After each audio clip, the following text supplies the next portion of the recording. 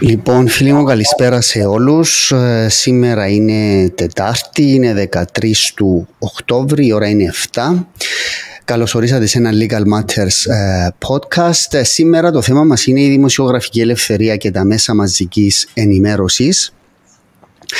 Η αφορμή για να κάνουμε αυτή την κουβέντα ήταν δύο περιστατικά που έγιναν πρόσφατα και τυχαία έγιναν στο ΡΙΚ. Δεν ξέρω αν είναι τυχαία, θα το δούμε αυτό. Το ένα είναι το περιστατικό με την Κατερίνα Μιγιώτη και τον Μιχάλη Παπαπέτρου, που προκάλεσε και η ανακοίνωση της Ένωσης Συντακτών Κύπρου, και το δεύτερο ήταν η ακύρωση της εκπομπής της Ελίδας Μιχαηλίδου, που είχε φιλοξενούμενο τον Μακάριο Τρουσιώτη την περασμένη Δευτέρα. Όπως ξέρετε, όσοι μας παρακολουθείτε, την περασμένη Πέμπτη είχα φιλοξενούμενη την Ελίδα Μιχαηλίδου και συζητήσαμε το θέμα. Σήμερα έχω τη μεγάλη χαρά να φιλοξενώ στο Legal Matters podcast τον πρώην πρόεδρο του Διοικητικού Συμβουλίου του ΡΙΚ και συνάδελφο μου δικηγόρο, τον Ανδρέα Φράγκο. Ανδρέα μου, καλησπέρα και καλώς όρισες. Καλησπέρα αγαπητέ Χριστόφορε. Σε ευχαριστώ για την πολύ τιμητική πρόσκληση να είμαι απόψε μαζί σας στο podcast και μαζί με τον αγαπητό Ανδρέα Παράσχο. Και ο έτερος λοιπόν, ο φιλοξενούμενος είναι ο βετεράνος δημοσιογράφος, ο Ανδρέας Παράσχος. Ανδρέα μου, καλησπέρα. Χριστόφορε, καλησπέρα. Ανδρέα Φράγκο, καλησπέρα. Ευχαριστώ για την εκτίμηση και για τη συνεργασία όσων ήσουν πρόεδρος του Διοικητικού Συμβουλίου του ΡΙΚ. Συνεργαστήκετε, είσαστε και δύο Ανδρέιδες τώρα, να λέω τον έναν Παράσχο και τον άλλο Φράγκο, νομίζω, για να σας ξεχωρίζω. Ναι. Παράσχο, με συνεργαστήκατε στο ΡΙΚ με τον Ανδρέα? Όσες φορές χρειάστηκε, συνεργαστήκαμε. Εγώ, για να είμαι ειλικρινής, δεν θυμούμαι να χρειάστηκα τον Φράγκον για κάτι. Εκτιμώ ότι το Ίδρυμα χρειάστηκε μια σχετική βοήθεια για να κάνω μια εκπομπή επαιτειακή. Ο Ανδρέας, με το θάρρος και που είχε, με τη γνωριμία που είχαμε προηγουμένως, απευθύνθηκε κοντά μου και κάναμε τη χωρίς μεγάλες τυμπανοκρουσίες, και εκτιμώ ότι ήταν μια αρκετά σημαντική. Ήταν και η τελευταία, από ό,τι θυμάμαι, του μακαριστού του Πασαρδί. Του Πασαρδί, ναι. Ήταν πράγματι, Ανδρέα, ήταν νομίζω θα μείνει ιστορική αυτή η συναυλία που κάναμε με τον Μιχάλη Χατζηγιάννη, με τους συντελεστές τους οποίους συντόνισες, έφερες, τον ίδιο τον Μιχάλη Πασαρδί, τον Χαραλαμπίδη. Τον Χαραλαμπίδη, μάλιστα. Ήταν εξαιρετικό και λυπούμε που δεν καταφέραμε να κάνουμε ακόμα παραπάνω πράγματα. Λοιπόν, ωραία. Τώρα, το θέμα μας είναι δημοσιογραφική ελευθερία και μέσα ενημέρωσης. Σήμερα να πω ότι αύριο θα έχω φιλοξενούμενο στις 7 τον πρόεδρο του Διοικητικού Συμβουλίου του ΡΙΚ, τον Μιχάλη Μιχαήλ, με τον οποίο θα κάνω μια κουβέντα έτσι λίγο πιο γενικότερη για τον ρόλο της δημόσιας ραδιοτηλεόρασης, αλλά με αναφορά και στα θέματα που θα συζητήσουμε σήμερα. Να ξεκινήσω από τον Ανδρέα Φράγκου. Ανδρέα, εσύ ας σου έλεγα να μου περιγράψεις έτσι σε μια παράγραφο την εμπειρία σου από τη θητεία σου στο ΡΙΚ, πώς θα την περιεγράφεις? Αγαπητέ μου Χριστόφορε, απλά όπως σωστά διευκρινίζεις, δεν είμαι πλέον πρόεδρος του ΡΙΚ, είμαι τέος πρόεδρος του ΡΙΚ και δεν εκπροσωπώ το ΡΙΚ. Ασφαλώς, ναι. Από ψήνη συζήτηση. Οπότε οποιοσδήποτε, κάνω τα λεγόμενα disclaimer για πνεύματος. Λοιπόν, οπότε είναι καθαρά προσωπικές μου απόψεις. Και όσον αφορά την ερώτηση σου, οφείλω να πω ότι στα 2,5 χρόνια που είχα την τιμή να προεδρεύω του Διοικητικού Συμβουλίου του Ραδιοφωνικού Ιδρύματος της Κύπρου, ήταν ένα μεγάλο σχολείο η εμπειρία μου στο ΡΙΚ, αγαπητέ Χριστόφορε. Πραγματικά έμαθα πολλά πράγματα, πώς λειτουργούν οι ειδήσεις, πώς λειτουργούν οι δημοσιογράφοι, πώς λειτουργούν οι πολιτικοί, πώς γίνεται αυτή τέλος πάντων η ζήμωση μεταξύ των πολιτικών, των δημοσιογράφων. Όντως ήταν ένα πολύ μεγάλο σχολείο, το οποίο μου έδωσε πολλά μαθήματα για το μέλλον. Οφείλω να πω, για να είμαι ειλικρινής, απομυθοποίησα ορισμένα πράγματα, αλλά το φέρω όμως ως τίτλο τιμής να έχω υπηρετήσει στο Ραδιοφωνικό Ίδρυμα της Κύπρου. Απλά έτσι για σκοπούς γεγονότων, έφυγες με τη λήξη της θητείας σου, προτάθηκε να συνεχίσεις, αλλά επέλεξες να μην συνεχίσεις, έτσι, ή έχω λάθος? Σωστά. Λοιπόν, να πάμε τώρα στο ζουμί, στην ουσία της κουβέντας μας. Ανδρέα Παράσχο, όταν λέμε δημοσιογραφική ελευθερία, μπορείς να μας πεις τι καταλαβαίνεις εσύ, τι εννοούμε όταν λέμε δημοσιογραφική ελευθερία? Όταν οι νεότεροι συνάδελφοι ή οι συνάδελφοι που ξεκινούν τώρα να μπουν στη δημοσιογραφία τύχει να με ρωτήσουν, λέω ότι αυτό είναι ένα επάγγελμα για κάποιους, λειτουργήμα για άλλους, λοιπόν, το οποίο ξεκινά για έναν νέο δημοσιογράφο ως μονοπάτι. Μπορείς να το κάνεις λεωφόρο προς τα αστέρια και μπορείς να το κάνεις και κατάβαση προς την κόλαση. Λοιπόν, δημοσιογραφική ελευθερία υπάρχει τόση όσοι υπάρχει και κοινοβουλευτική ελευθερία σε μια χώρα. Δηλαδή, μπορεί ένα κοινοβούλιο που στην πλειοψηφία του είναι, όπως ήταν η Κυπριακή Βουλή πιο παλιά, δικηγορικό σώμα, δηλαδή τα 4/5, θυμούμαι εγώ όταν ξεκίνησα να κάνω κοινοβουλευτικό ρεπορτάζ, τα 4/5 ήταν δικηγόροι.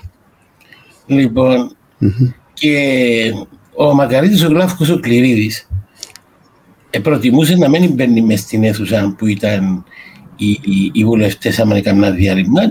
Είχαμε ένα τραπεζάκι μπόξο, πήγαμε και καθόμαστε 3-4. Ναι. Λοιπόν, και έρχεται και κάθομαι και μαζί μας. Και μια ημέρα είπε μας, επειδή ο Γλάφκος δεν ήταν ενεργός ως δικηγόρος. Ναι, ήταν παλαιότερα, είχε ασκήσει δικηγορία. Δεν μας λέει το τυλί που θεωρείται, δηλαδή. Πάσουν και κάνουν πας στους νόμους παραθυρούθηκια να κάνουν τις δουλειές τους. Λοιπόν, η κοινοβουλευτική ελευθερία είναι αυτό που προσφέρει στην κοινωνία το ελιξίριο για να παιδαγωγηθεί, να είναι δημοκρατική. Διότι η δημοκρατία, καλοί συνάδελφοι, εκτιμώ ότι ξεκινά από την οικογένεια.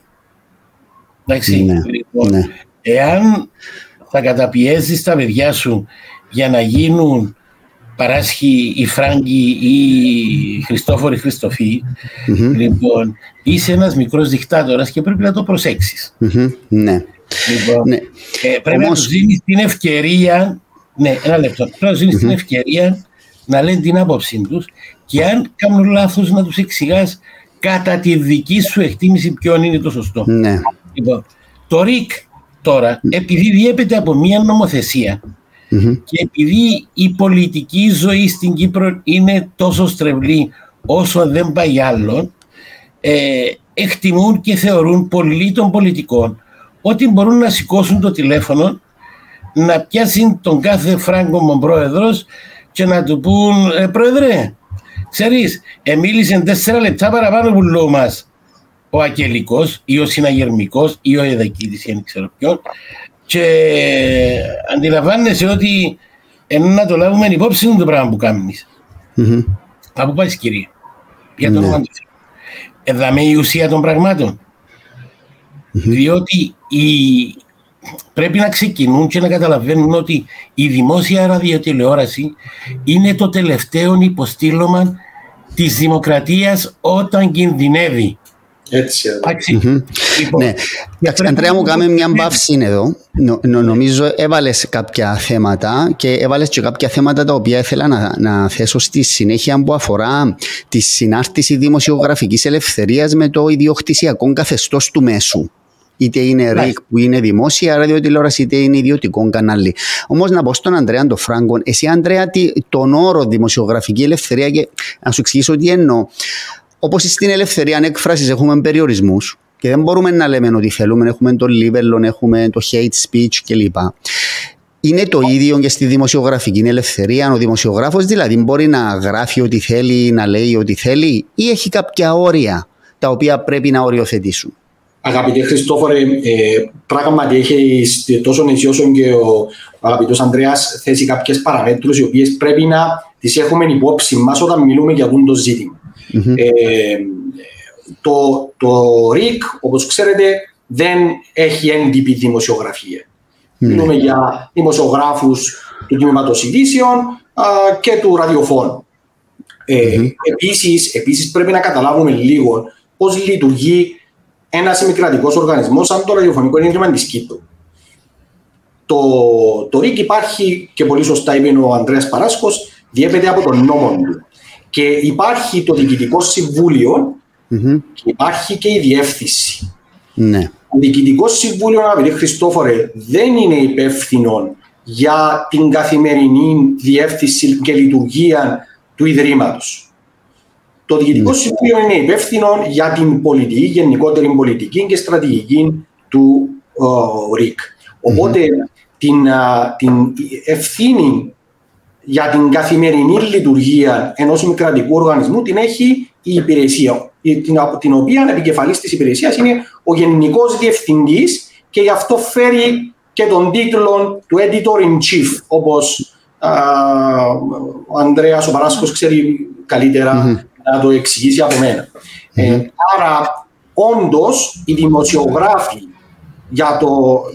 μέσα στο ΡΙΚ, αλλά φανταζομαι και στην έντυπη δημοσιογραφία, λειτουργούν μέσα σε ένα πλαίσιο, το οποίο αυτό πλαίσιο για το ΡΙΚ είναι ο νόμος, είναι η εσωτερική κανονισμοί και λειτουργία του Ραδιοφωνικού Ιδρύματος της Κύπρου και πολύ σωστά έθεσες, ο εργοδότης είναι αυτός που θέτει, που είναι η αρχή και το τέλος για να μπορέσει ένας δημοσιογράφος να αναπτύξει και να προσφέρει προς τον αναγνώστη, προς τον ακροατή, προς τον τηλεθεατή τη δημοσιογραφική του λειτουργία. Ναι.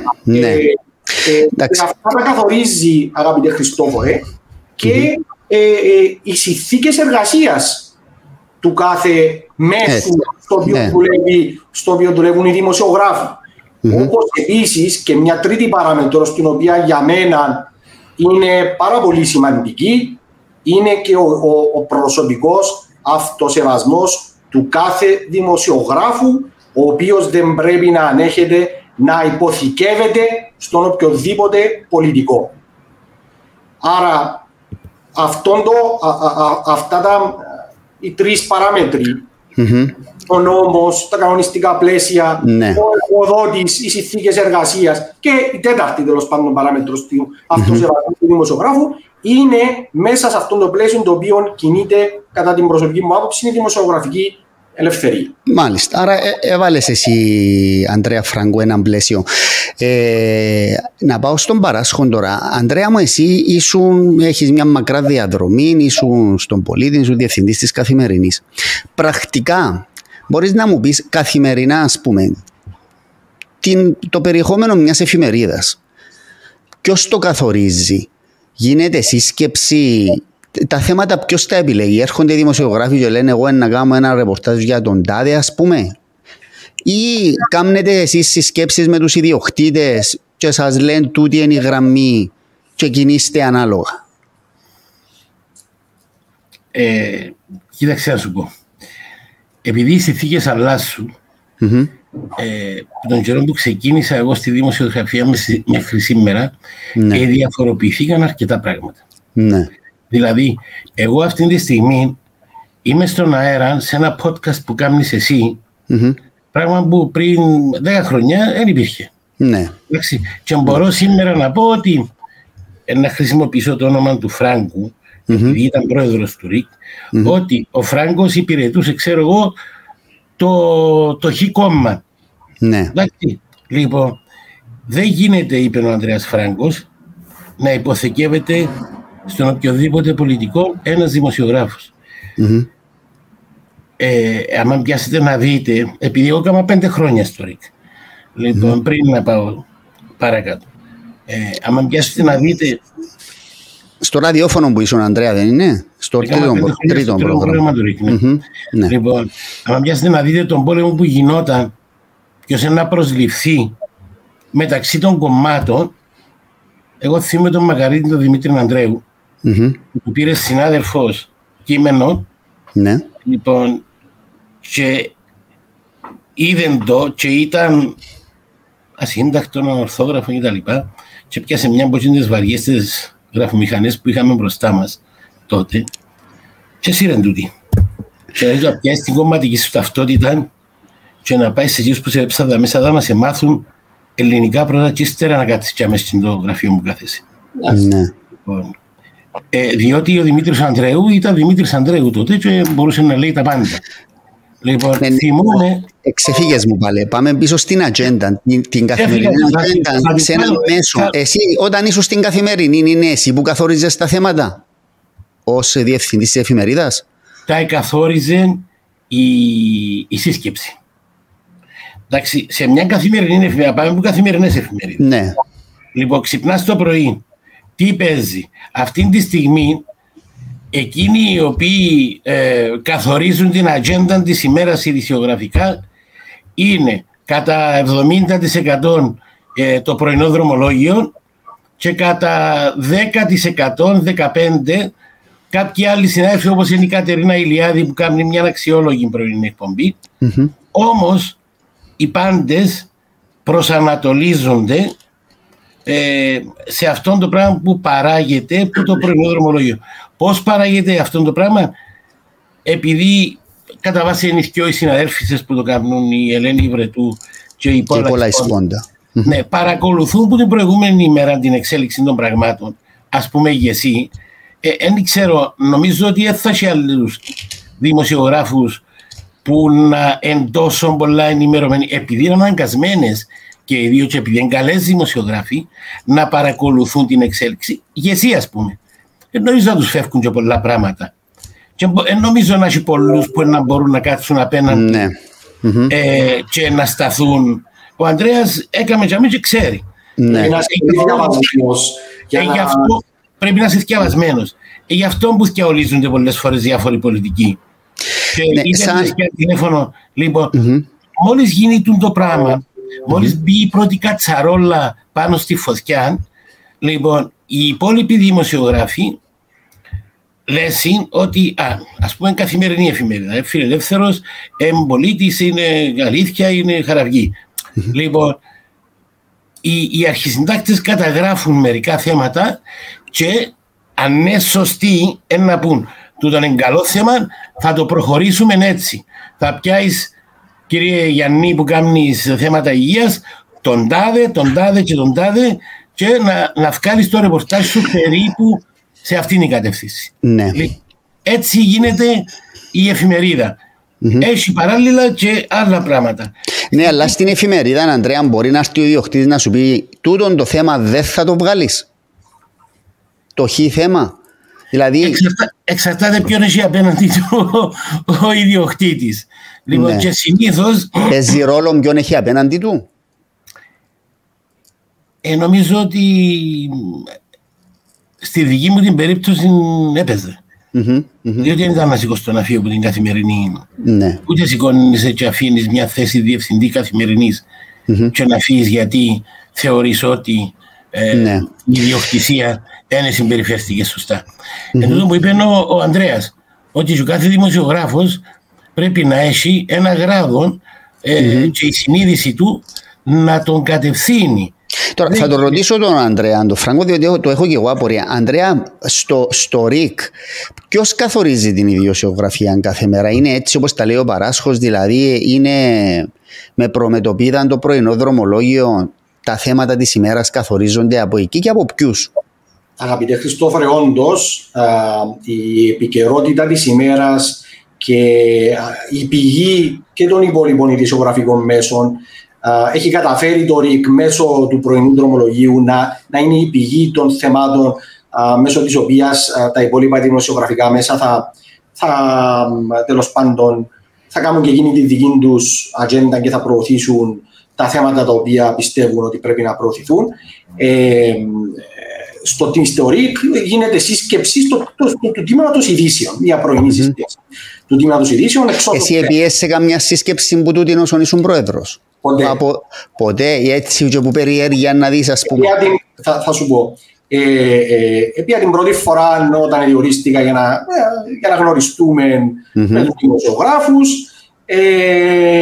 και δεν ούτε έλαβα ποτέ μέρος σε οποιαδήποτε τέτοια σύσκεψη, ούτε έπρεπε να λάβω μέρος σε οποιαδήποτε τέτοια σύσκεψη, και η ρόλη του Προέδρου του Διοικητικού Συμβουλίου εν γέννη πρέπει να είναι διακριτή.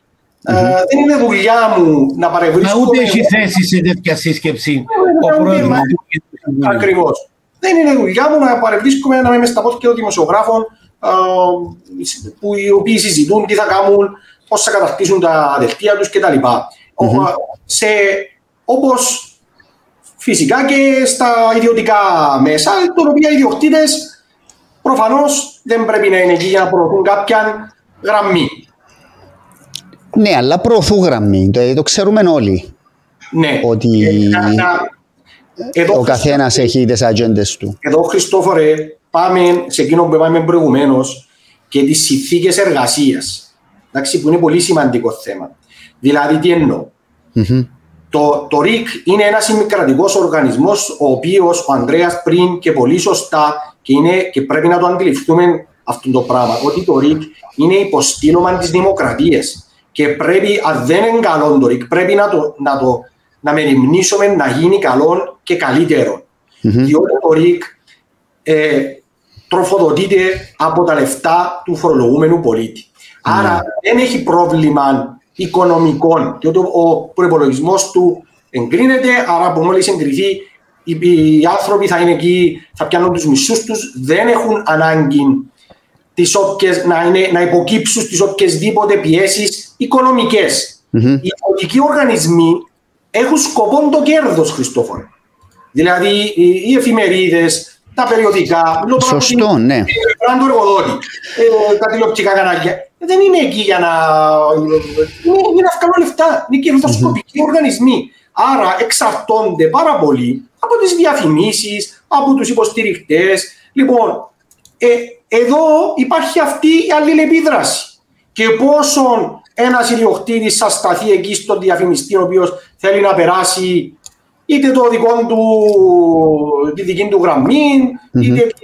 Λοιπόν, άρα το ΡΙΚ σε αυτόν έχει την πολυτέλεια το ΡΙΚ να μην από τη στιγμή της εγκρίσεως του προϋπολογισμού, που είναι ένα άλλο θέμα, αυτό το οποίο θα ήθελα να το δούμε στη συνέχεια. Άρα οι δημοσιογράφοι στο ΡΙΚ έχουν την πλατφόρμα για να μπορέσουν να λειτουργήσουν ανεξάρτητοι. Και οφείλω να πω ότι και μπορώ να μιλήσω μόνο για τα χρόνια τα οποία ήμουν εγώ εκεί, τα 2,5 χρόνια που ήμουν εκεί, δεν υπήρχε περίπτωση να πάρω τηλέφωνο ή να διανοηθεί οποιοδήποτε μέλος του Συμβουλίου να πάρει τηλέφωνο απευθείας των δημοσιογράφων για να του πει: ξέρεις, μεν παίξεις το τάδε ρεπορτάζ, ή να το πω έτσι στην Κυπριακή, τσίεψε τον Αναστασιάδη ή τον έναν ή τον άλλο. Καλά, ρε Ανδρέα, τούτα δεν γίνονται στο ΡΙΚ τώρα. Λοιπόν, Χριστόφορε μου, να σου πω κάτι. Είπα στην αρχή και δεν το είπα τυχαία. Εσένα δεν σε πιάνναν τηλέφωνο πολιτικοί να σου κάνουν παρέμβαση, να σου κάνουν παράπονα, να σου ζητήσουν χάρες? Μέραν παραμέρα. Τούτος είναι ο ρόλος του Πρόεδρου του Διοικητικού Συμβουλίου. Τι να δέχεται τα τηλέφωνα των πολιτικών? Να γίνει ο φράχτης που θα κόφει τα πράγματα και να μην φτάνουν στους δημοσιογράφους. Μάλιστα. Λοιπόν, οπότε μέρα παραμέρα παραπονούνται για την ιεράρχηση των ειδήσεων, Μα γιατί έπαιξες με τρίτη είδηση και με έπαιξες δεύτερη. Γιατί με έπαιξες πέμπτη και με έπαιξες τέταρτη. Γιατί ευκαιβάσετε τις 5 ανακοινώσεις που εστήλαμε και ευκαιβάσετε τις 3. Γιατί καλύψετε την τάδε εκδήλωση και την άλλη εκδήλωση. Μα γιατί. Λοιπόν, όμως δεν υπήρχε περίπτωση. Τώρα αν έκαμε καλά λάθος το ΡΙΚ, όντως το οποίο όφιλε διότι έχει και υποχρεώσεις το ΡΙΚ. Εκ του νόμου. Λοιπόν, έκαμε κάποια παράληψη, τότε είναι να τη διορθώσει, αλλά το πώς θα τη διόρθωνε, ενημερώνει το γενικό διευθυντή, ότι κύριε μπορεί να γίνει κάποια παράληψη. Μπορεί να μην επίεν όσο όφιλε το συνεργείο του ΡΙΚ να καλύψει. Εσένα δηλαδή δεν σου έτυχε λες να πιάσεις έναν δημοσιογράφο να του πεις έστω μια παρένεση ή ότι εδέχτηκες, ξέρω εγώ, μια παράτηση. Κοιτάξτε, εγώ μπορώ να λέω ό,τι θέλω. Εντάξει. Μπορείς να ρωτήσεις τους δημοσιογράφους του ΡΙΚ. Ναι. Όχι, μα δεν λέω τι έγινε, απλά ρωτώ. Όχι, μα ποτέ. Και σε διαβεβαιώ. Πιάσω δημοσιογράφων, λοιπόν, ο οποίος και υπάρχουν εκεί στο ΡΙΚ δημοσιογράφοι, Χριστόφορε, οι οποίοι έχουν έναν ιδιαίτερο βάρος. Υπάρχουν εξαιρετικοί επαγγελματίες στο ΡΙΚ. Θα τους πιάσω εγώ τώρα, επειδή έτυχε να είμαι ο πρόεδρος, να τους πω, ακούω να δεις. Μάλιστα. Τώρα, να ρωτήσω τον Ανδρέα Μπαράσχο. Ανδρέα, και μετά θα ρωτήσω και τον Ανδρέα Φράγκο. Το γεγονός ότι το ΡΙΚ, το διοικητικό του συμβούλιο διορίζεται από την εκάστοτε κυβέρνηση. Και πάντα υπάρχει μια κομματική απόχρωση στο ΡΙΚ που είναι η πλειοψηφία. Και τα τελευταία 8-9 χρόνια την πλειοψηφία την έχει ο Δημοκρατικός Συναγερμός. Αυτόν το πράγμα θέλω να μου το σχολιάσεις στο εξής. Είναι σωστό αυτό το πράγμα? Δηλαδή η δημόσια ραδιοτηλεόραση να στελεχώνεται διοικητικά από κομματικά στελέχη? Μήπως πρέπει να δούμε έναν άλλο μοντέλο? Και το δεύτερο ερώτημα, σαν απόρρια αυτής της κατάστασης, είναι δυνατόν κανένας να πιστέψει ότι ένας υπάλληλος στο ΡΙΚ, και εγώ λέω δεν του μίλησε ποτέ ο Ανδρέας ο Φράγκος ή οποιοσδήποτε πρόεδρος, αλλά να πάει να κάνει κάτι εναντίον της κυβέρνησης ή να βγάλει ένα θέμα γνωρίζοντας αυτήν την κατάσταση πραγμάτων? Σχόλιο. Κοίταξε, ναι. Ανάλογα με το βάρος που έχει ο δημοσιογράφος, μπορεί να κάνει και αυτό το πράγμα, και μιλώ με τα λόγου γνώσεως. Δηλαδή, άμα δεις να παίρνει συνέντευξη από έναν πολιτικό, ας πούμε, Ιβρετού, με τον Αβέροφ, έτσι να τον αφήκει να πεταρίζει που κλαρί σε κλαρί. Ούτε η Σπόντα, ούτε στο από μέρα σε μέρα να πάρει, ξέρω εγώ κτλ. Λοιπόν, για να πω και 3 περιπτώσεις. Ναι. Τώρα, έτσι να πάει να του βάλει το πιστόλι στον κροταφόν και να τον εκτελέσει ο νέα. Δεν γίνεται το πράγμα. Να ξεκαθαρίσουμε ότι οι δημοσιογράφοι στο ΡΙΚ είναι πιο διασφαλισμένοι από τους δημοσιογράφους ή στα ιδιωτικά κανάλια. Σε τι πράγμα? Στο ότι, ξέρω εγώ, παίρνει ένα χ-μισό, θα τον πάρει στο τέλος του μήνα. Θα πάει ο κάθε Φράγκος που είναι ιδιοκτήτης να του πει, ξέρεις, δεν ευκαιρνεί τόσο μήνας, αντί που 1.300 να πιάει 1.000 και να σιωπήσει, διαφορετικά πιένεσος. Άρα υπάρχει ασφάλεια στην εργασία, λες. Υπάρχει ασφάλεια στην εργασία. Τώρα, δεν υπάρχει αυτό που, διότι οι πλήστοι είναι, πώς τους λέμε, με καθεστώς αορίστου χρόνου. Σταματήσαμε τον Ανδρέα, έκαναμε μεγάλο αγώνα. Εσύ έκαμες τη διάφορα. Όμως, έχει μερικούς συναδέλφους οι οποίοι δεν πληρώνονται ανάλογα με αυτόν που είναι. Εντάξει. Έχει άλλους που πιάνουν πολλά παραπάνω από ό,τι... Ενώ δεν θα έπρεπε. Από ό,τι αποδίδουν. Ναι, αλλά για το πρώτο, το ότι οι διορισμοί είναι κομματικοί. Τούν το πράγμα είναι στρέβλωση ή όχι? Έχουμε φτάσει στο 21. Ωραία. Λοιπόν, 2021. Λογικά μια κυβέρνηση η οποία σέβεται τον εαυτό της θα έπρεπε να πει ότι θέλω ένα διοικητικό συμβούλιο των 7 ατόμων στο ΡΙΚ, θέλω 3 που να καταλαβαίνουν που ειδήσεις, θέλω 2 που να καταλαβαίνουν που ψυχαγωγία και θέλω και 2 που να είναι managers. Λοιπόν, διότι το ΡΙΚ τι πουλεί? Πουλεί ενημέρωση, ψυχαγωγία και χρειάζεται να κάνει και μια διεύθυνση καλή για να μπορεί αυτό το προϊόν να το στηρίζει. Δεν χρειάζεται τον Χ του Δίκο, τον Ψ του Δυσί, τον άλλον της ΕΔΕΚ για να λαλεί του αρχηγού του και μέσα εκεί τα παρασκήνια και τα κουτσομπολιά του ΡΙΚ. Εντάξει, τα πράγματα πρέπει να εκλείψουν. Λοιπόν, η εκτίμηση δική μου είναι ότι πρέπει να δουν πώς θα σου λουποθεί ο μακαρίτης ο Ανδρέας ο Χριστοδουλίδης, ο οποίος ίδρυσε το ράδιο Σούπερ, όταν για κάποιους λόγους αναγκάστηκε να πρέπει να φύγει από το Σούπερ, προτείναν του η κομματική αρχηγή, διότι ήταν ο άνθρωπος που έκαμε και το Αθηναϊκό Πρακτορείο Ειδήσεων κτλ. Να μείνει για πιάει το ΡΙΚ. Και τους είπε: εντάξει, δώστε μου μια επιστολή ότι θα μείνω τουλάχιστον ένα χρόνο και θα κάνω εκείνο που κρίνω σωστό, και να σας πω ένα που να κάνω. Λοιπόν, διαφορετικά δέχομαι. Και δεν το έδωκα. Και τι θα έκαμνε, είπε μου τα μένα, ότι έκαμε η Σουηδία. Λέει, μόλις ξεκίνησε η ιδιωτική ραδιοφωνία, μαζέψαν τους ούλους, εκλείσαν την ραδιοτηλεόραση για 15 μέρες, επέζα βίντεο και μουσική. Λοιπόν, έκαναν εξετάσεις αξιολόγησης ανοιχτές σε όλη την κοινωνία και τις 2.500 υπαλλήλους έκαναν τους 700. Εντάξει, αποζημιώσαν τους και η Σουηδική ραδιοτηλεόραση μέχρι σήμερα πρώτων μέσων ενημέρωσης. Ναι. Αυτά τα πράγματα γίνονται σε χώρες που σέβονται τον εαυτόν τους και τη δημοκρατική τους κληρονομιά. Ναι. Αντρέα Φράγκο, πριν να μου απαντήσει την ερώτηση, πόσους υπαλλήλους έχει το ΡΙΚ σήμερα?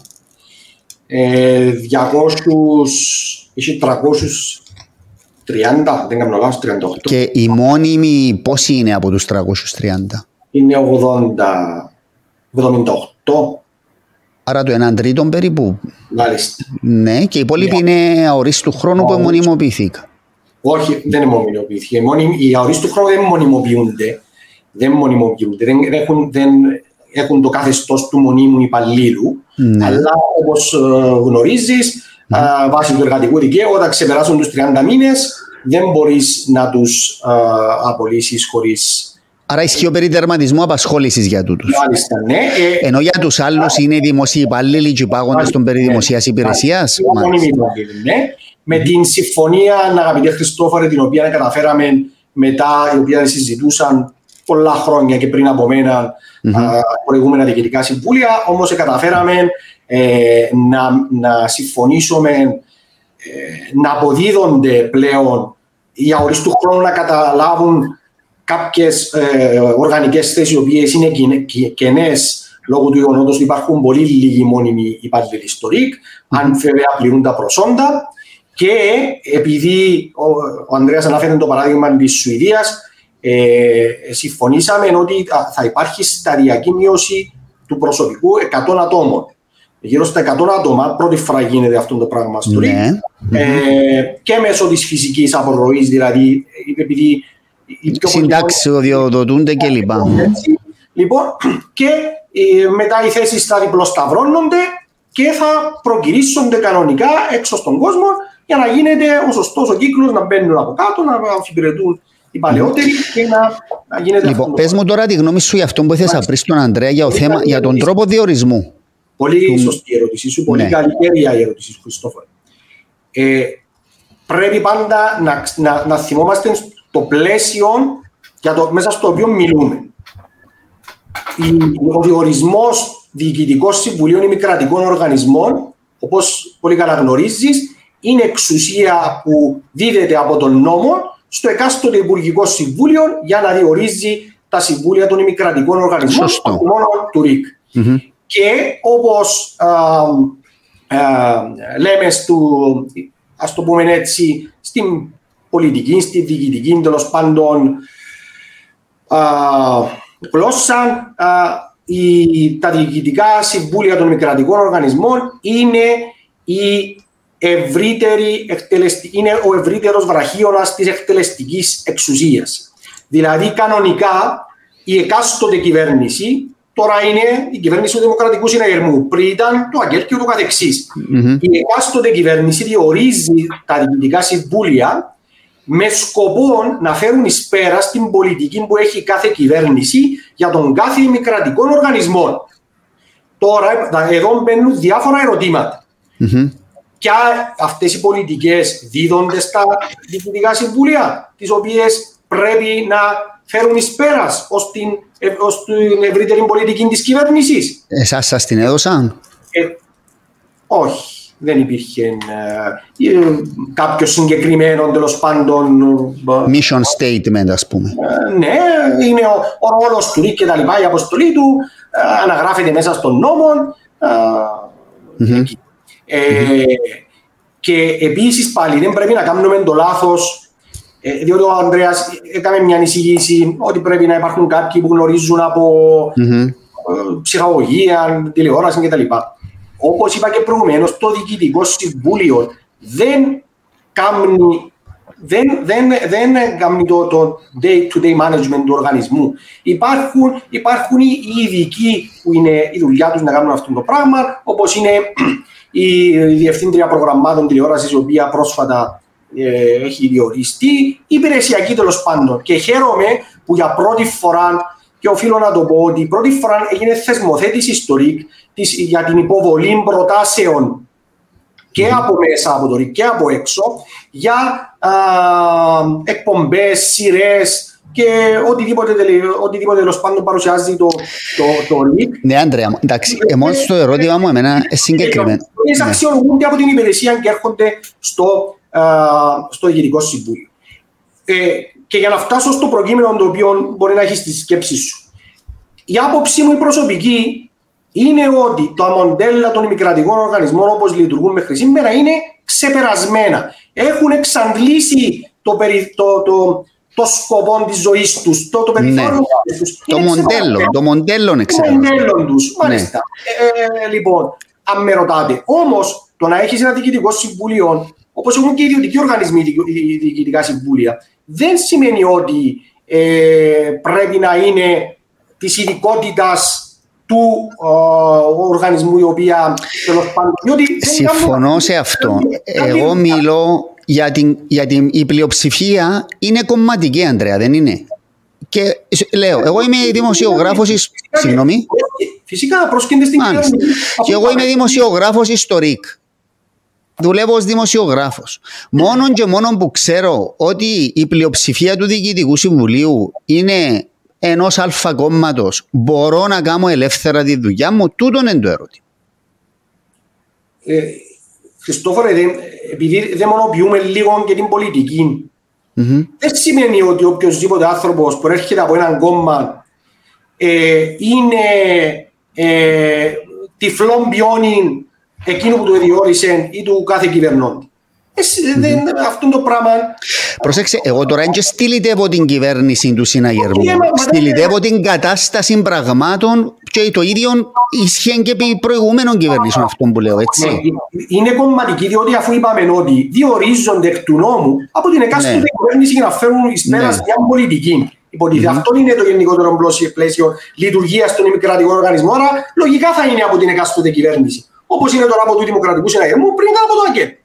Άρα αυτό είναι λογικό. Τώρα αν είναι σωστό και αν το Διοικητικό Συμβούλιο εμπήκε εκεί και όντως αντί να μεριμνά για την εύρυθμη λειτουργία του κρατικού οργανισμού, και να προωθεί, να το καλυτερεύει, να επιλύει τα προβλήματα κτλ. Είναι εκεί απλά και μόνο για να πιάνει που το αυτήν τον κάθε δημοσιογράφο ή να του λαλεί τι να κάνει, τούτο είναι άλλο. Λοιπόν, και πρέπει να το...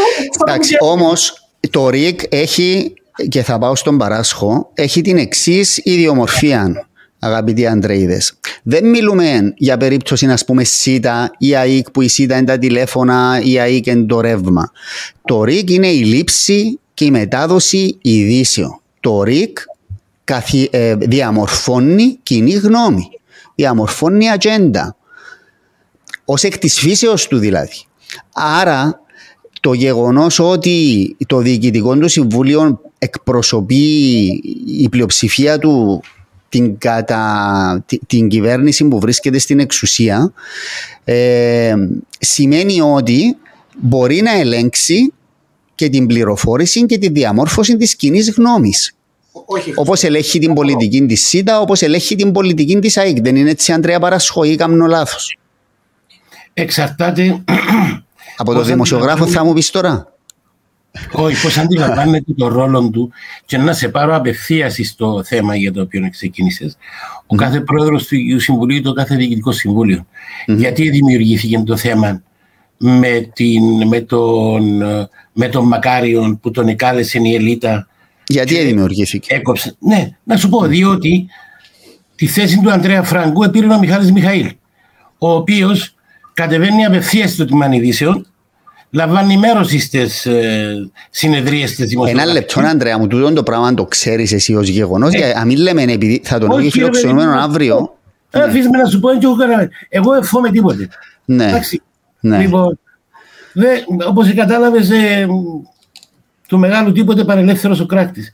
Με να χάσω έχουμε τίποτε. Λοιπόν, απέναντίας, τώρα που δουλεύω έξω μόνος μου, βλέπω εμπόδια διάφορα το ένα το άλλο, αλλά έμπαιξε γελία πράγματα. Όπως γελία πράγματα για έναν δημοσιογράφο να έχει μπροστά του μια νομοθεσία και να του στέλνει ο κάθε, τέλος πάντων, που το κάθε κόμμα ανακοίνωση πάνω στην ανακοίνωση πάνω στην ανακοίνωση, και να πρέπει ο δημοσιογράφος τα πράγματα να πρέπει να τα μεταδώσει και να μην ευκάλει μια είδηση να πει σήμερα τα κόμματα στείλαν μου 10 ανακοινώσεις βλακίες και θα τις μεταδώσω. Εντάξει, λοιπόν, ναι, σε διάκοψα όμως, κάτι έλεγες για τη διαφορά. Είναι η είδηση. Ναι. Τούτη είναι η είδηση. Εδώ εσύ λες ότι ο πρόεδρος του ΡΙΚ στην περίπτωση της Ελίτας, μάλιστα, επενέβηκε ο ίδιος. Άκουμε λίγο, διότι να λείψει και ο χρόνος μας. Ο κύριος Μιχάλης Μιχαήλ, σύμφωνα με τις πληροφορίες που έχω από τους συναδέλφους, είναι ότι κατεβαίνει στις σκέψεις. Εντάξει.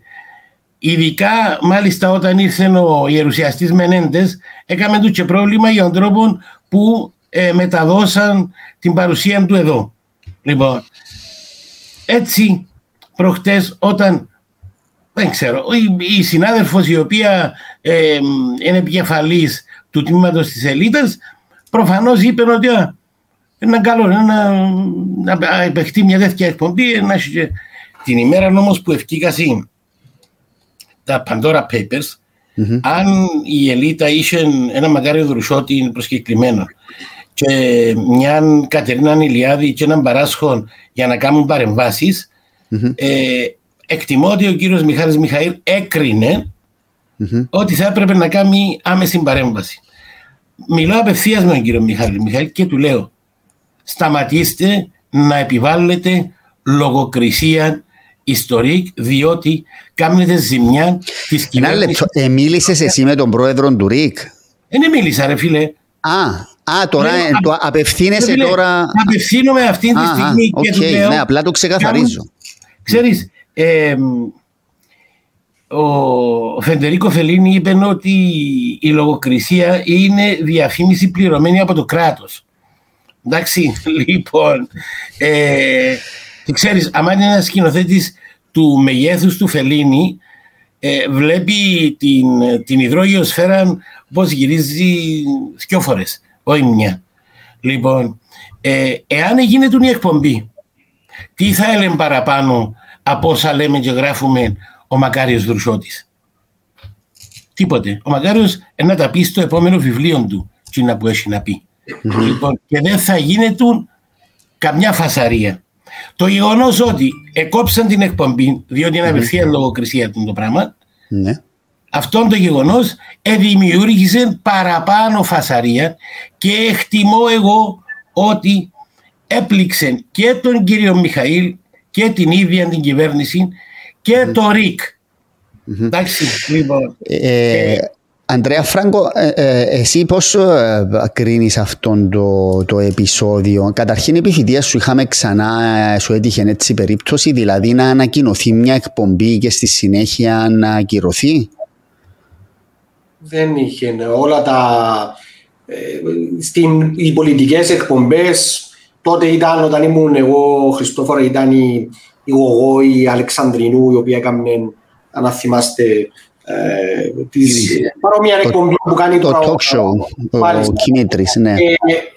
Χαίρομαι και είναι και προς τιμήν της όταν τελείωσε τη συνεργασία μας με το ΡΙΚ και στην τελευταία της εκπομπή η ίδια στον αέρα είπε ότι δεν είχα ποτέ ούτε και έστω και φιλική τέλος πάντων παρόμοιση παρέμβαση. Έτσι είναι, μου το έχει πει και εμέναν αυτόν το πράγμα ο Αλεξανδρινού, ότι έτσι είναι, ουδέποτε υπήρξε παρέμβαση στο έργο της.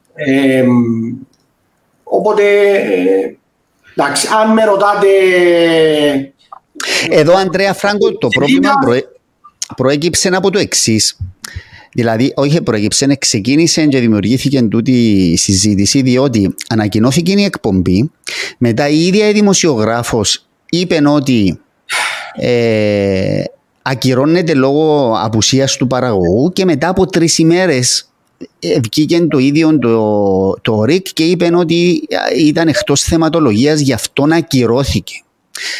Και τούτο το πράγμα δείχνει ότι κάτι επέχτηκε εκεί και ότι δεν μας τα είπαν από την αρχή τα πράγματα. Άρα θέλω να μου κρίνεις και το χειρισμό. Δηλαδή η κοινή γνώμη, ο μέσος πολίτης όταν είδε την κατάσταση τι πρέπει να καταλάβει.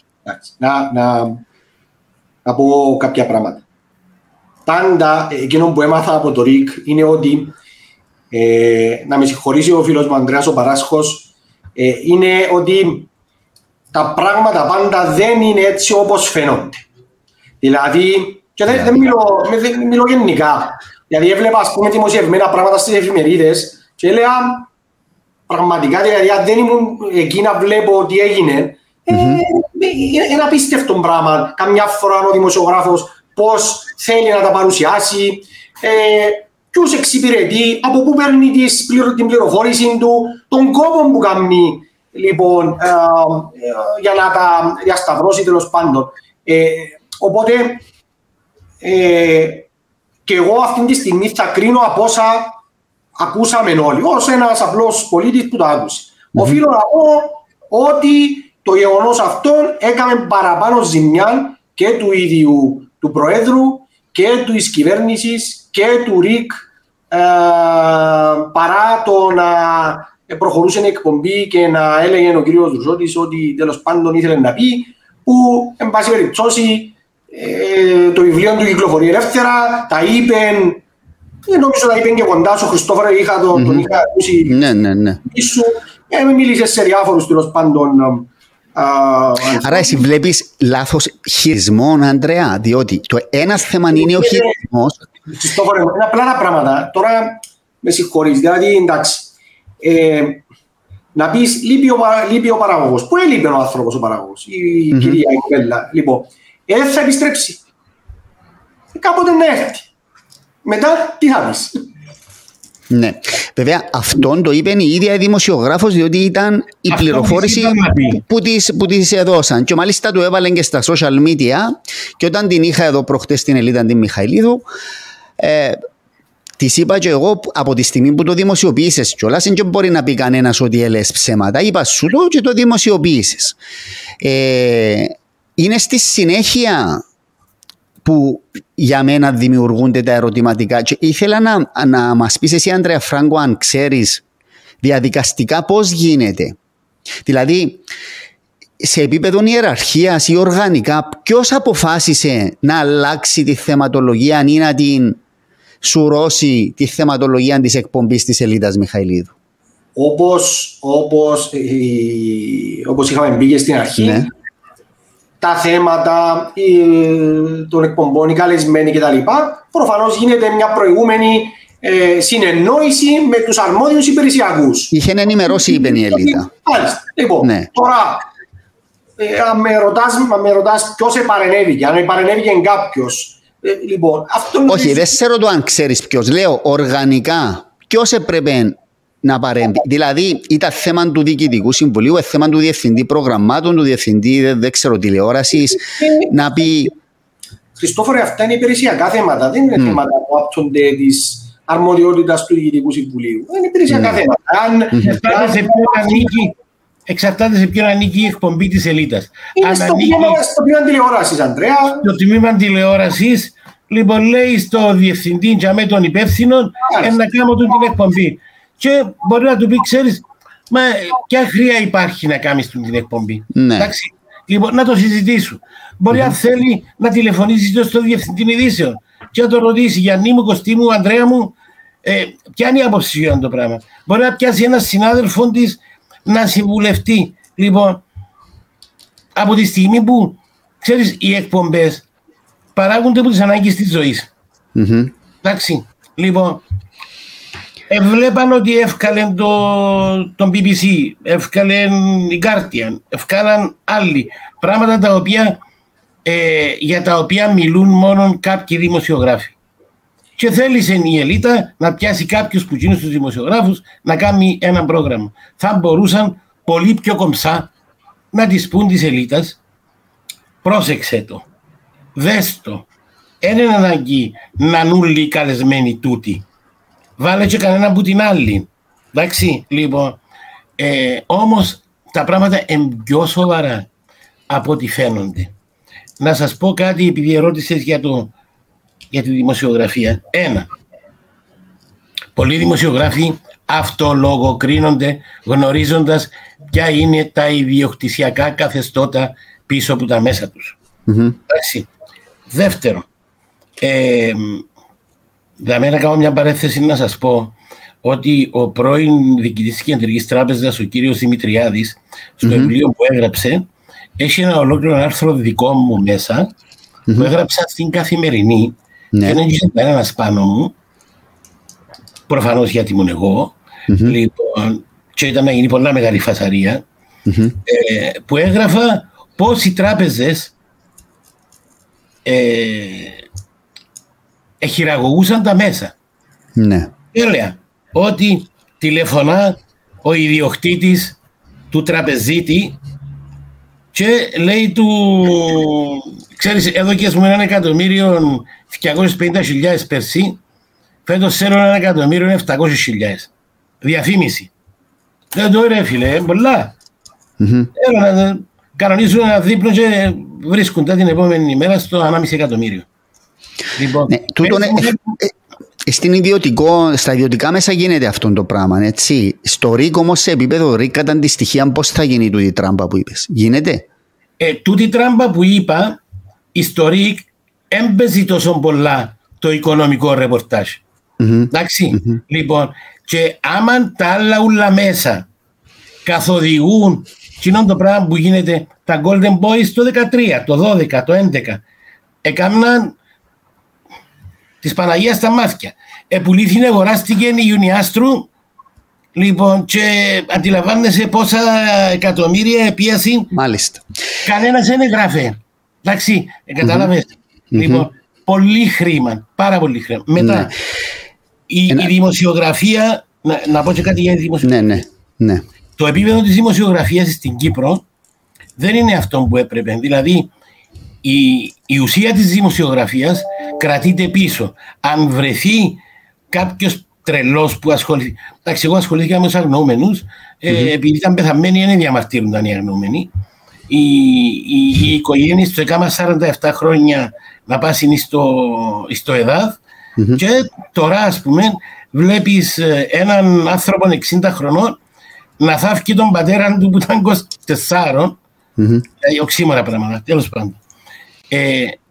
Η ουσία, να σας πω ένα ρεπορτάζ που έχει ουσία σήμερα, και βλέπετε να εξελίσσεται μπροστά στα μάτια σας, και ας με διαψεύσουν όσοι θέλουν. Υπάρχει μια φατρία η οποία πολεμά το ΓΕΣΥ γιατί θέλει να σπάσει το μονοασφαλιστικό, και υπάρχει και η άλλη πλευρά η οποία προσπαθεί ο καθένας να βάλει τα δικά του συμφέροντα στους νοσηλευτές, στους γιατρούς, στους ασθενείς, στα φάρμακα, και γίνεται μια τέτοια ιστορία. Είχα προτείνει έναν Άγγλο να αναλάβει όλη αυτή την ιστορία. Ναι. Και φτιάξαν τον. Ναι. Λοιπόν, πέστε μου αν είδετε κανένα ρεπορτάζ να παίζει το παρασκήνιο νουλών. Τούτη είναι η ουσία της δημοσιογραφίας σήμερα. Να βγάλεις μπροστά στο φορολογούμενο, όχι στον πολίτη, στο φορολογούμενο που καιρώνει και το ΡΙΚ, που καιρώνει και τη δημόσια υπηρεσία, που καιρώνει και τα νοσοκομεία, την αλήθεια των πραγμάτων. Διότι αύριο να αναβαγίσουν τα νοσοκομεία, Εκείνος ο φορολογούμενος που να πληρώσει το ναυάγιο. Ναι. Ο δημοσιογράφος οφείλει αυτά τα πράγματα να τα βγάλει μπροστά. Ωραία. Ανδρέα Φράγκο, να σε ρωτήσω το εξής, να μου πεις τη γνώμη σου. Το βιβλίο του Μακάριου Δρουσιώτη, δεν ξέρω αν το διαβάσες στη συμμορία. Το διαβάσες? Οφείλω να πω ότι άκουσα με προσοχή το δικό σου το podcast. Όταν ήταν ο Μακάριος ο Δρουσιώτης και διάβασα διάφορα τέλος πάντων άλλα σχόλια. Βάση περίπτωση. Είναι ένα βιβλίο το οποίο αφορά την περίοδο του κουρέμματος, προσάπτει πολλά στον ίδιο τον πρόεδρο της Δημοκρατίας προσωπικά, αλλά και στο πολιτικό σύστημα και στα άλλα κόμματα σε δευτερεύουσα φάση. Και έχει μια ντοκουμέντα μέσα, Χριστόφορε. Ναι, είναι μια δημοσιογραφική δουλειά, εν πάση περιπτώσει.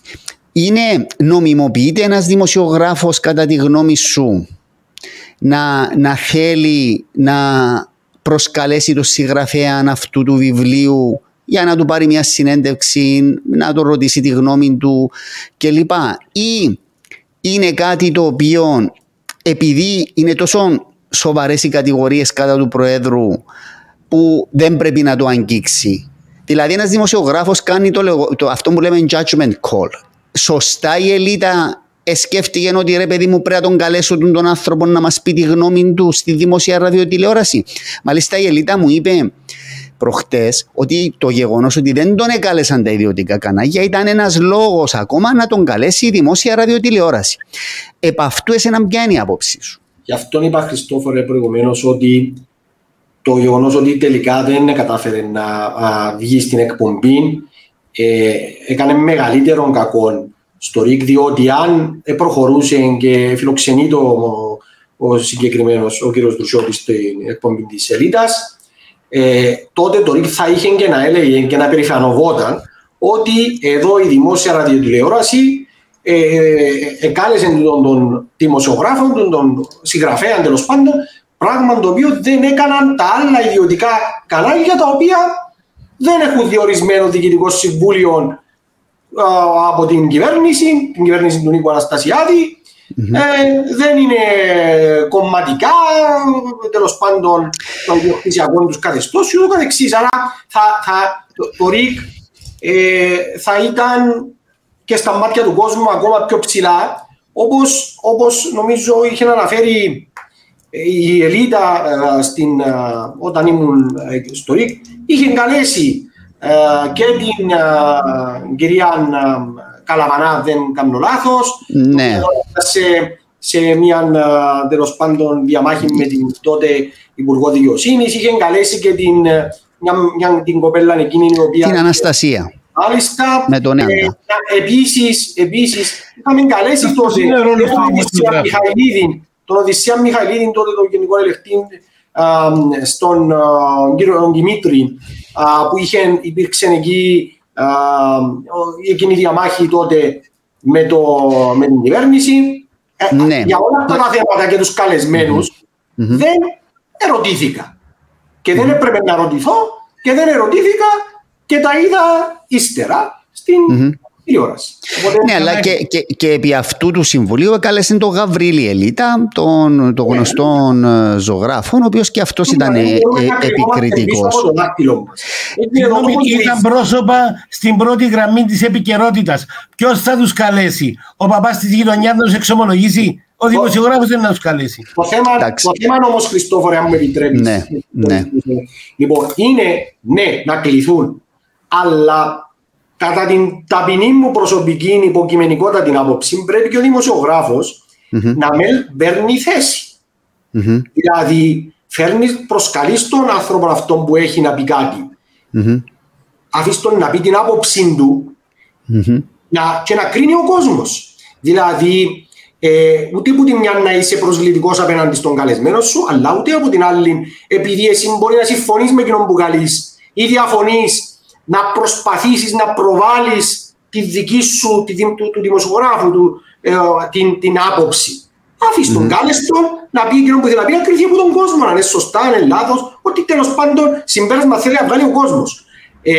Και είναι αυτό που είπε ο Ανδρέας ο Παράσχος προηγουμένως.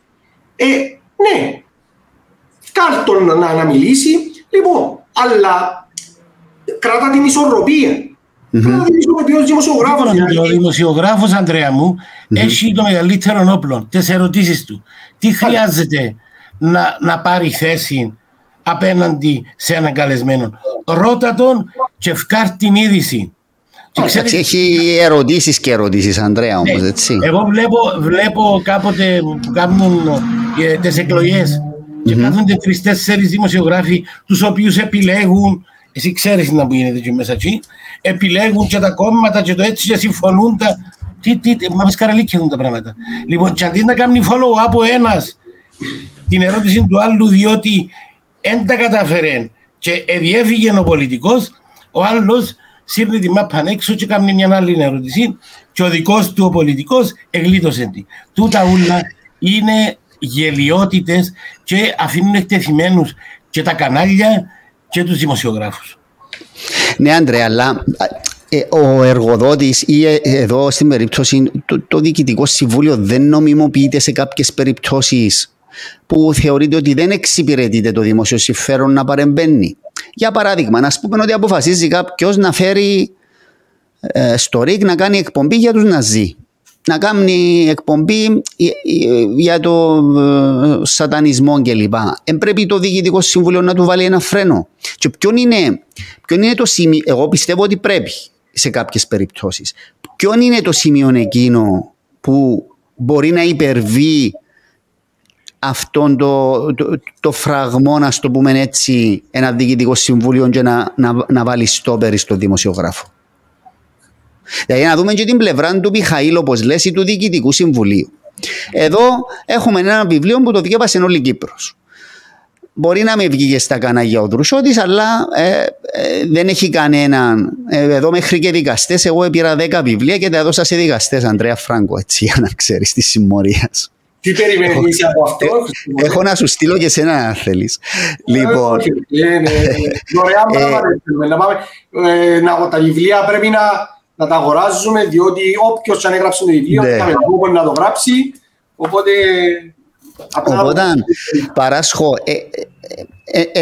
Δεν είναι λογικό για ένα Διοικητικό Συμβούλιο να πει, εν ώψη των πραγμάτων που λέει ο φίλος μας ο Μακάριος ο Δρουσιώτης, ότι το πράγμα αφού το είπε δεν είναι ανάγκη τώρα να το πει από τη δημόσια ραδιοτηλεόραση. Πού το είπε? Ποιον ιδιωτικό κανάλι παρουσίασε τον Μακάριο? Εγώ επαρετήθηκα συγκρουόμενος με τον πρόεδρο και με τους εκδότες μου. Πες μου έναν ιδιωτικό κανάλι που ήρθε να μου πιάσει μια δήλωση. Εν ήταν είδηση? Εν ήταν είδηση? Λοιπόν, ήταν, ναι. Γιατί? Εντάξει, λοιπόν, το γιατί. Ξέρεις να μπορεί η απάντηση στο πράγμα?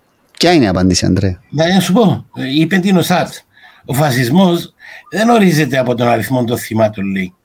Εντάξει, αλλά από τον τρόπο που τα σκοτώνεις. Ναι. Αυτή είναι η ιστορία. Ναι. Και αυτή τη στιγμή ο κύριος Μιχαήλ εκτιμώ ότι επιρροβόλησε το πόδι του. Το δικό του και του ΡΙΚ. Ήταν ατυχής, λες. Ήταν ατυχέστατη. Και ελπίζω να μην συνεχίσει αυτή η λογική στο ΡΙΚ, διότι αυτό το πράγμα θα αντανακλάται στην κυβέρνηση. Και έχει αρκετά πράγματα ο κύριος Αναστασιάδης να σκεφτεί. Λοιπόν, και για να πω και κάτι θετικό, ο τρόπος που επήγαινε αυτή τη στιγμή να χειριστεί την κρίση στην υγεία μοιάζει καλός. Γι' αυτό που είπα προηγουμένως ότι σε ένα Διοικητικό Συμβούλιο ημικρατικού οργανισμού, όπως και σε μια κυβέρνηση, δεν πρέπει να ξέρουν να κάνουν τηλεόραση εκείνη που πρέπει να είμαι στο Διοικητικό Συμβούλιο του. Πρέπει να ξέρουν τι είναι η τηλεόραση, ότι παράγει ψυχαγωγία και ενημέρωση, και πλάσματα, ένα μάνατζερ να ξέρουν πώς να διαχειριστούν έναν οργανισμό. Θα να τους έβρεις, εν τεχνική είναι η ειδική του επαγγέλματος. Και αυτή τη στιγμή η κυβέρνηση βρίσκεται σε κρίση και αν δεν θέλουν να το καταλάβουν, εν κακόν του κεφαλιού τους που κάνουν, αλλά και του δικού μας. Διότι προχτές άκουσα τον Υπουργό Εξωτερικών να λέει αν ανοίξει η Τουρκία το Βαρόσι. Σήμερα άνοιξε και η Ερμού ή στην Αμόχωστον, αν δεν το ξέρετε. Ναι. Λοιπόν, τούτα πράγματα είναι πράγματα τα οποία ποντάρουμε τα. Αντρέα Φράγκο, σε σχέση με αυτό που ρώτησα τον Ανδρέα Παράσχο, η περίπτωση του Γιόρτσιου δεν ήταν, ας πούμε, μια περίπτωση που το τότε Διοικητικό Συμβούλιο πήρε την απόφαση κρίσης και είπε ότι εγώ δεν θέλω τούτον το προϊόν ή τούτον το είδος σάτυρας? Είναι το ίδιο πράγμα. Χριστόφορε μου, ο Ανδρέας Γιόρτσιος έκανε μια εκπομπή, το Happy Hour, καθημερινά, στην οποία έκανε καθημερινή πολιτική κριτική. Και καλά έκανε. Και πολλά καλή πολιτική κριτική και έξυπνη, φανταστική και πολύ καλή. Ναι. Έτσι ακριβώς. Λοιπόν, και χαίρομαι που πρόσφατα, 14 του Σεπτέμβρη, σε συνέντευξή του, στον Τάσον Ευαγγέλου, όταν τον ερώτησε ο δημοσιογράφος του, είπε, μα εγγράφτηκε ότι γίνονταν παρεμβάσεις, πολιτικές παρεμβάσεις για τα θέματα του μονολόγου σου. Και είπε ξεκάθαρα προς τιμήν του ότι 600 τόσες εκπομπές, 600 τόσοι μονόλογοι, δεν μου είπε κανένας ποτέ μην πεις αυτό για τον ένα ή μην πεις αυτό για τον άλλον. Δεν είχα απολύτως καμία παρέμβαση, είχα την απόλυτη ελευθερία και καμία λογοκρισία. Μάλιστα. Και χαίρομαι και πράγματι τον ευχαριστώ προς τιμήν του που το είπε. Ναι, αλλά για το θέμα... το θέμα της εκπομπής εκείνης, λοιπόν, όπως το εξήγησα με την πάσα λεπτομέρεια και ήμουν και νομίζω αφελέστατα ειλικρινής όσον αφορά αυτόν το θέμα. Το συζήτησα και με την Κατερίνα Ηλιάδη. Σε άκουσα στην Κατερίνα Ηλιάδη στο πολύ. Στις εφημερίδες, το είπα και θα το ξαναπώ. Είχα τότε, όταν διορίστηκα, καταψηφίστηκε πρώτη φορά στα χρονικά προϋπολογισμός του ΡΙΚ από το κυβερνών κόμμα, από το οποίο προέρχομαι. Οφείλω να πω, ήταν λίγο shocking. Μάλιστα. Έτσι ακριβώς. Ήταν απίστευτο. Παρακολουθούσα τη διαδικασία της Βουλής και δεν το επίστευκα. Μα και ο συναγερμός νομίζω είχε καταψηφίσει τότε, δεν είναι? Ναι. Το κυβερνών κόμμα. Ο Αβέροφ. Και ήταν τότε εμείς στο ΡΙΚ ήμασταν στη διαδικασία να ολοκληρώσουμε τις συμφωνίες για τα εργασιακά θέματα, για την μεταρρύθμιση στο ΡΙΚ, προβλήματα περιθωριακά, ωφελήματα από το 1989, τα οποία συζητούσαν τόσα και τόσα χρόνια. Όλα αυτά είχαν έναν κόστος, αγαπητέ Χριστόφορε, που υπονόταν στον προϋπολογισμό, τον οποίο θα περνάμε ξανά. Και θα ήταν και αυξημένος. Τι σχέση έχει με ο Γιόρτσιον τούτο? Να το πω. Λοιπόν, όταν είδα ότι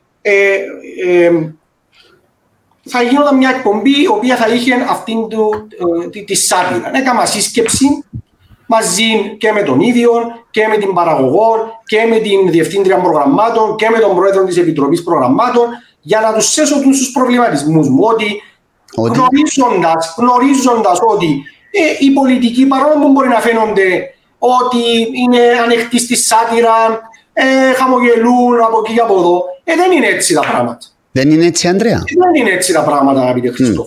Δεν είναι έτσι τα πράγματα. Και είχα έναν μεγάλο φόβο ότι με αυτήν την σάτυρα, λοιπόν, θα μπορούσε να διακινδυνεύει όλη αυτή η προσπάθεια την οποία έκαναμε τόσα και προηγουμένως άλλοι άνθρωποι, αλλά και εμείς.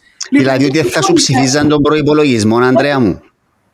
Εδώ ο Χριστόφορε μου είναι ψηφίστε για την προάλλες χωρίς κανένα λόγο, να με ρωτάς. Λοιπόν, και ρώτησα τον Ανδρέα, πες μας ένα παράδειγμα τι σάτυρα θα κάνεις. Και είπε ότι θα είναι ένα εθνικό φροσωματείο στο οποίο θα δουλεύει μια ακελική η οποία της έφερε τη δουλειά ο Αναστασιάδης, μετά που έφυγε για να κρατήσει τη δουλειά της θα ερουφιάνευε ήταν η λέξη, αλλά επειδή ο Ανδρέας όταν το ανέφερα στο Twitter είχε ένσταση, όπως θα έδινε αναφορά στον Αβέροφ. Τώρα η ακελική στο Εθνικό Φροσωματείο που θα δίνει αναφορά στον Αβέροφ, αν δεν είναι ρουφιανιά, χαφιές, Έτσι ήθελε να το κάνει ο δημιουργός Ανδρέα. Τούτο το πράγμα, η ίδια δουλειά δική σας. Χρησιμοποιεί ακραία. Ναι. Η σάτυρα μπορεί να μην έχει όρια, αλλά Χριστόφορο μου έχει επίπεδο. Όπως και η τέχνη, όπως και όλα τα άλλα. Λοιπόν, οπότε πρότεινα στον Ανδρέα, του είπα ρε Ανδρέα, και έγινε το θέμα το οποίο χλεβάζομαι. Λοιπόν, του είπα, έδωσα έναν άλλο παράδειγμα. Κάλε στον πολιτικό επιτόπου και κάμε του εκεί επιτόπου σάτυρα. Και έφερα το παράδειγμα ενός βουλευτή με το δίπλα με το τριαντάφυλλο κτλ. Πράγμα το οποίο κάνει τώρα στο σόου του. Καλεί τους πολιτικούς και τους πειράζει. Λοιπόν, και ο Ανδρέας είπε ότι δεδομένου τούτης της συμφωνώ με τούτα που μου είπες, οπότε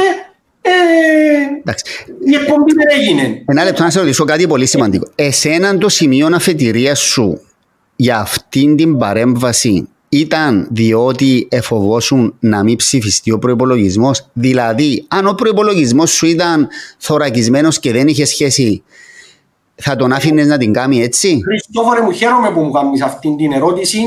Χαίρομαι που μου κάνεις αυτή την ειλικρινά, διότι πάμε στο κέριο θέμα που όπως είπε ο Ανδρέας ο Παράσκος στην αρχή για την ανεξαρτησία. Όντως το ΡΙΚ και το έθεσα όποτε πήγαινα στην Επιτροπή Οικονομικών της Βουλής, είπα ότι πρέπει να αλλάξει ο τρόπος χρηματοδότησης του ραδιοφωνικού ιδρύματος της Κύπρου. Θέλουμε όντως όλα αυτά τα φαινόμενα να μην υπάρχουν. Και εισηγήθηκα η χρηματοδότηση αυτή να είναι επί έναν ποσοστό επί του ακαθάριστου εθνικού προϊόντος ή επί του κρατικού προϋπολογισμού με την ψήφιση. Άρα να μην υπάρχει οποιαδήποτε, δηλαδή να πηγαίνουμε στη Βουλή και τους υποβάλλουμε το πρόγραμμα, Χριστόφορε. Τους υποβάλλουμε το πρόγραμμα. Έγιναν τότε σχόλια για σαπουνόπερες, για... Θυμούμε. Άρα εσύ αν δεν είχες αυτόν τον βραχνά, δεν θα ασχολήσουν με την περίπτωση Γιόρτσιο, θα τον άφηνες να κάνει ό,τι θέλει τον Ανδρέα Γιόρτσιο? Όπως τον άφηκα και έκαμε στην πολιτική του εκπομπή. 600 φορές το είπε κάθε μέρα πολιτική κριτική. Εκεί δεν επανενέβηκα, Χριστόφορε. Δεν είπα τίποτε. Που έκαμε την πολιτική κριτική κάθε μέρα. Είχες παράπονα από πολιτικούς για την κριτική, για την σάτυρα του Γιόρτσιου? Και μήπως έπαιξε και τούτο στο μυαλό σου τότε? Είχα διάφορα. Να σου πω, διότι αντίστοιχη χιουμοριστική εκπομπή σατυρική είναι η Παράγκα στο ραδιόφωνο κάθε Παρασκευή, που και εκεί υπάρχουν οι τύποι, υπάρχει ο Πετράκης, ο ένας, ο άλλος. Δεν υπάρχει τόσο αιχμηρή σάτυρα. Υπάρχει. Άμα να ακούεις την Παράγκα, εγώ είμαι φαν. Ακούω την. Κάνουν παραπάνω πλάκα. Ναι, αλλά περνούνται μηνύματα. Ο άλλος ήταν φανερόν τον υστέρι. Ναι, ο Γιόρτσιος είναι φοβερός και ο λόγος του και η κριτική του. Που τα γράφαν ήταν φανερόν τον υστέρι. Στην Παράγκα ο Κωστάκης και ο άλλος ο φίλος μου... Ο Ρολάνδος ο σκέτος. Εντάξει, ξέρουν ότι το πράγμα είναι δύσκολο και κρατιούνται λίγο πίσω.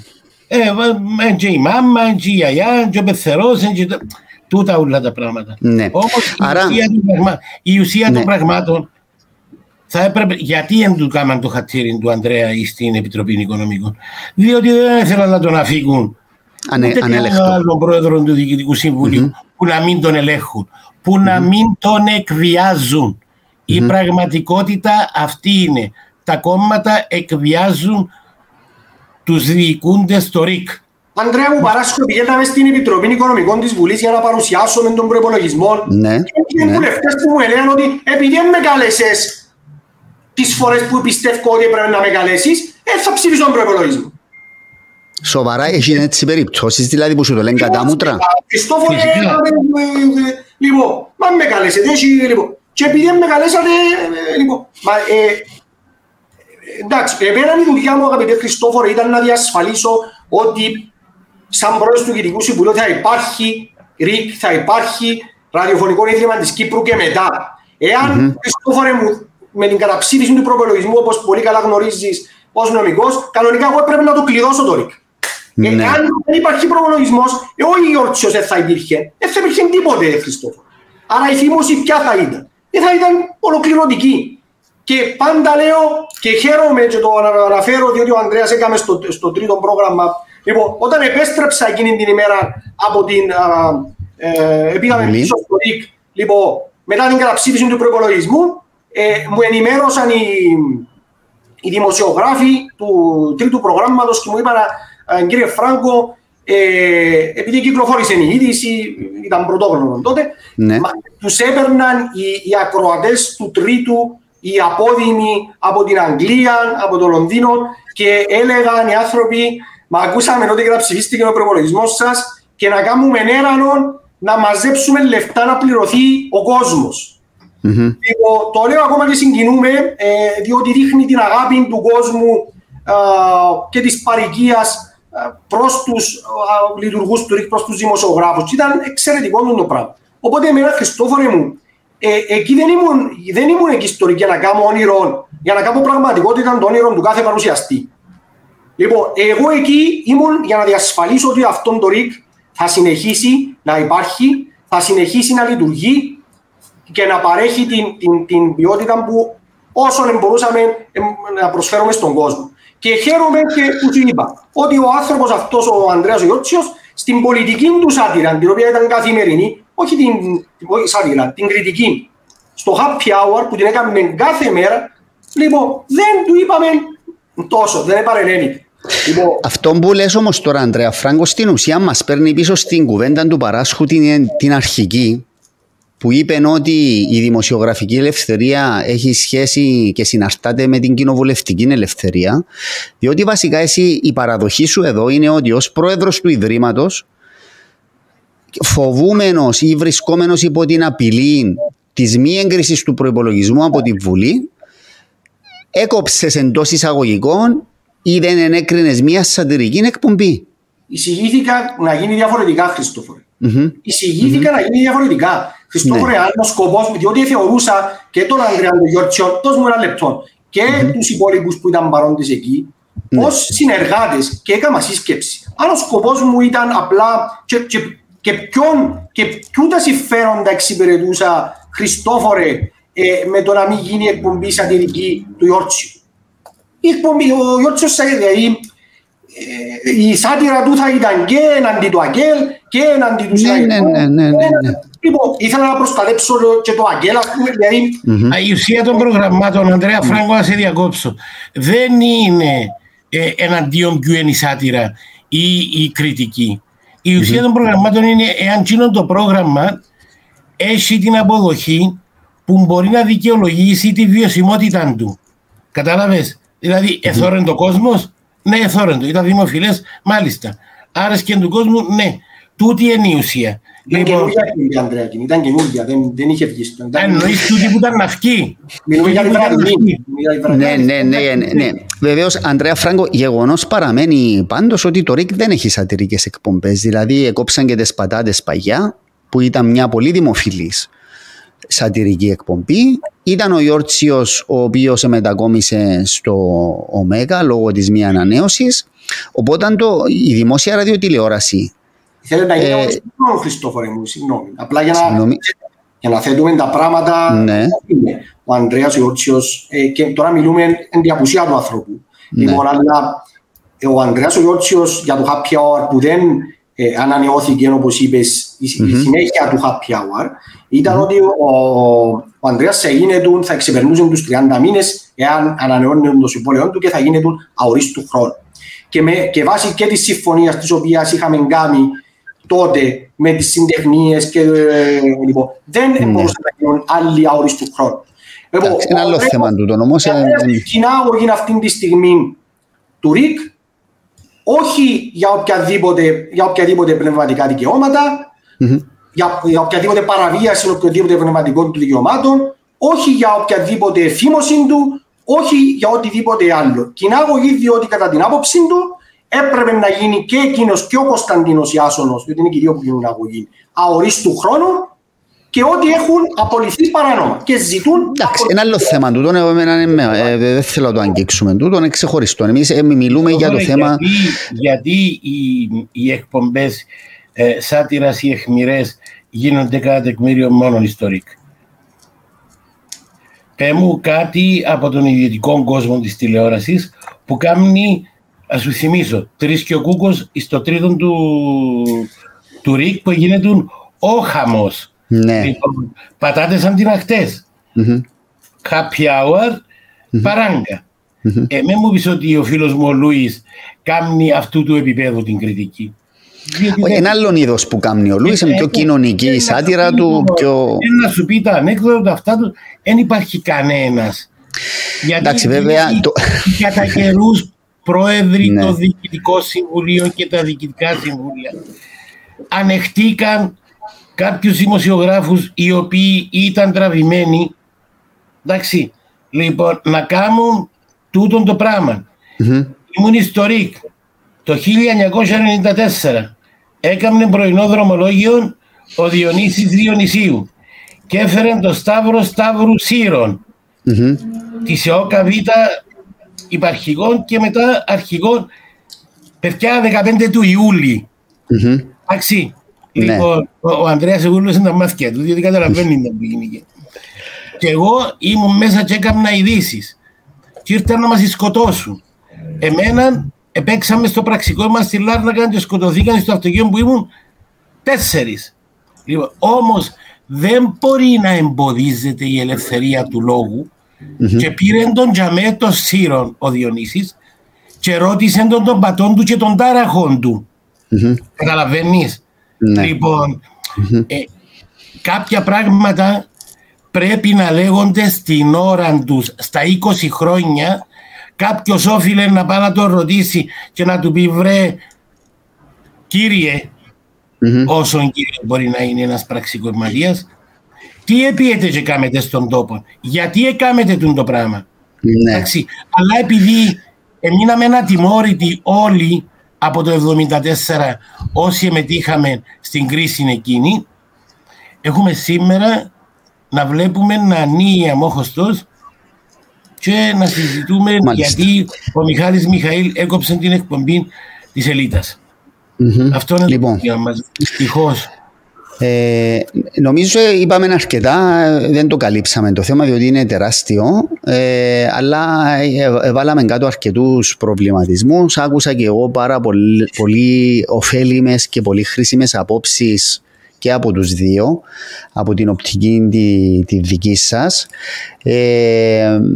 Άρα, Ανδρέα Φράγκο, εμένα το τελικό μου συμπέρασμα είναι ότι κάπου έχουμε πρόβλημα στο ΡΙΚ.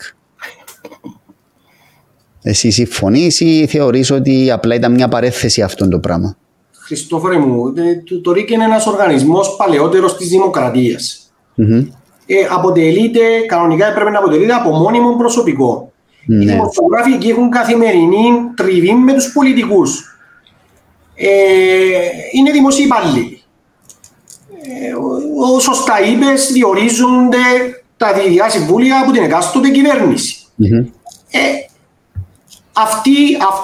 Αυτοί είπαμε και συμφωνήσαμε νομίζω ότι αυτό το μοντέλο είναι ξεπερασμένο. Ναι, αν με ρωτάς χρειάζεται βελτίωση, πάρα πολύ. Σαφέστατα, το όνομα του Θεού. Θα κοροϊδεύα και τον εαυτό μου και εσάς αν έλεγα ότι είναι όλα τέλεια και όλα... Ναι. Όμως είναι αυτό, εγώ θα στέκομαι ξανά στην πρώτη του κουβέντα του Ανδρέα Παράσχου. Ο οποίος όντως είναι βετεράνος της δημοσιογραφίας, όπως τον χαρακτήρισες, παρόλο που δεν τον πήραν τα χρόνια των άνθρωπων. Λοιπόν, είναι το ΡΙΚ, είναι υποστήλωμα της δημοκρατίας. Εάν κλείσει το ΡΙΚ, αγαπητέ Χριστόφορε, περιμένει ο κόσμος ότι οι απόψεις θα ακούγονται τόσο ελεύθερα από τους ιδιωτικούς οργανισμούς?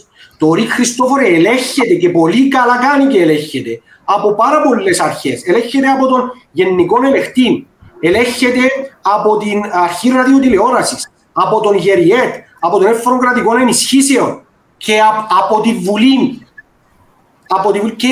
Και τελικά από τον κόσμο. Γι' αυτό είμαστε εδώ σήμερα και θέτεις αυτά τα ερωτήματα και πολύ Ναι.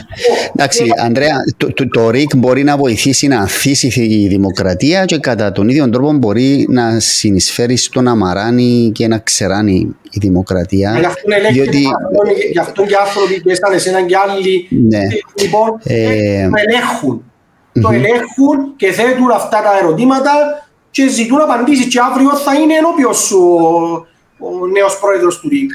Ναι, έχουμε ραντεβού αύριο η ώρα 7 για να συζητήσουμε. Ναι. Εσύ θα επέστρεφες πίσω στο ΡΙΚ, αν σου το ξαναζητούσε ο πρόεδρος? Εγώ με τις άποψεις ότι όλα τα πράγματα που τελειώνουν βλέπουμε μπροστά. Είτε αυτό είναι θέσεις, είτε αυτά είναι οτιδήποτε, προχωρούμε μπροστά, είτε είναι σχέσεις, είτε είναι θέσεις. Λοιπόν, προχωρούμε μπροστά.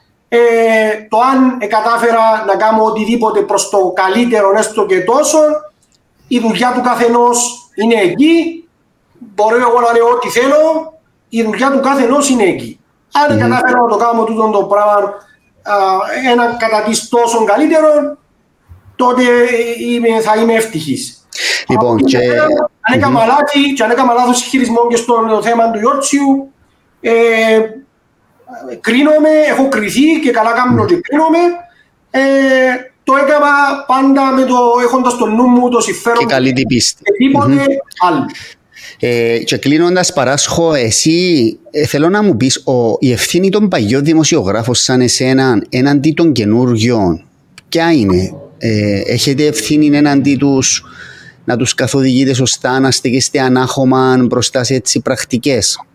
Κοίταξε, εγώ επειδή δεν έχω κανένα σχήμα αυτή τη στιγμή, τη μόνη ευθύνη που βλέπω είναι δια του παραδείγματος που νομίζω θετικών το δικό μου, δηλαδή το τι έκανα και τι συνεχίζω να κάνω, ενώ μόνος τρόπος να δώσω κάποιον να καταλάβει τι γίνεται και πώς πρέπει να πορεύεται κανείς στη δημοσιογραφία.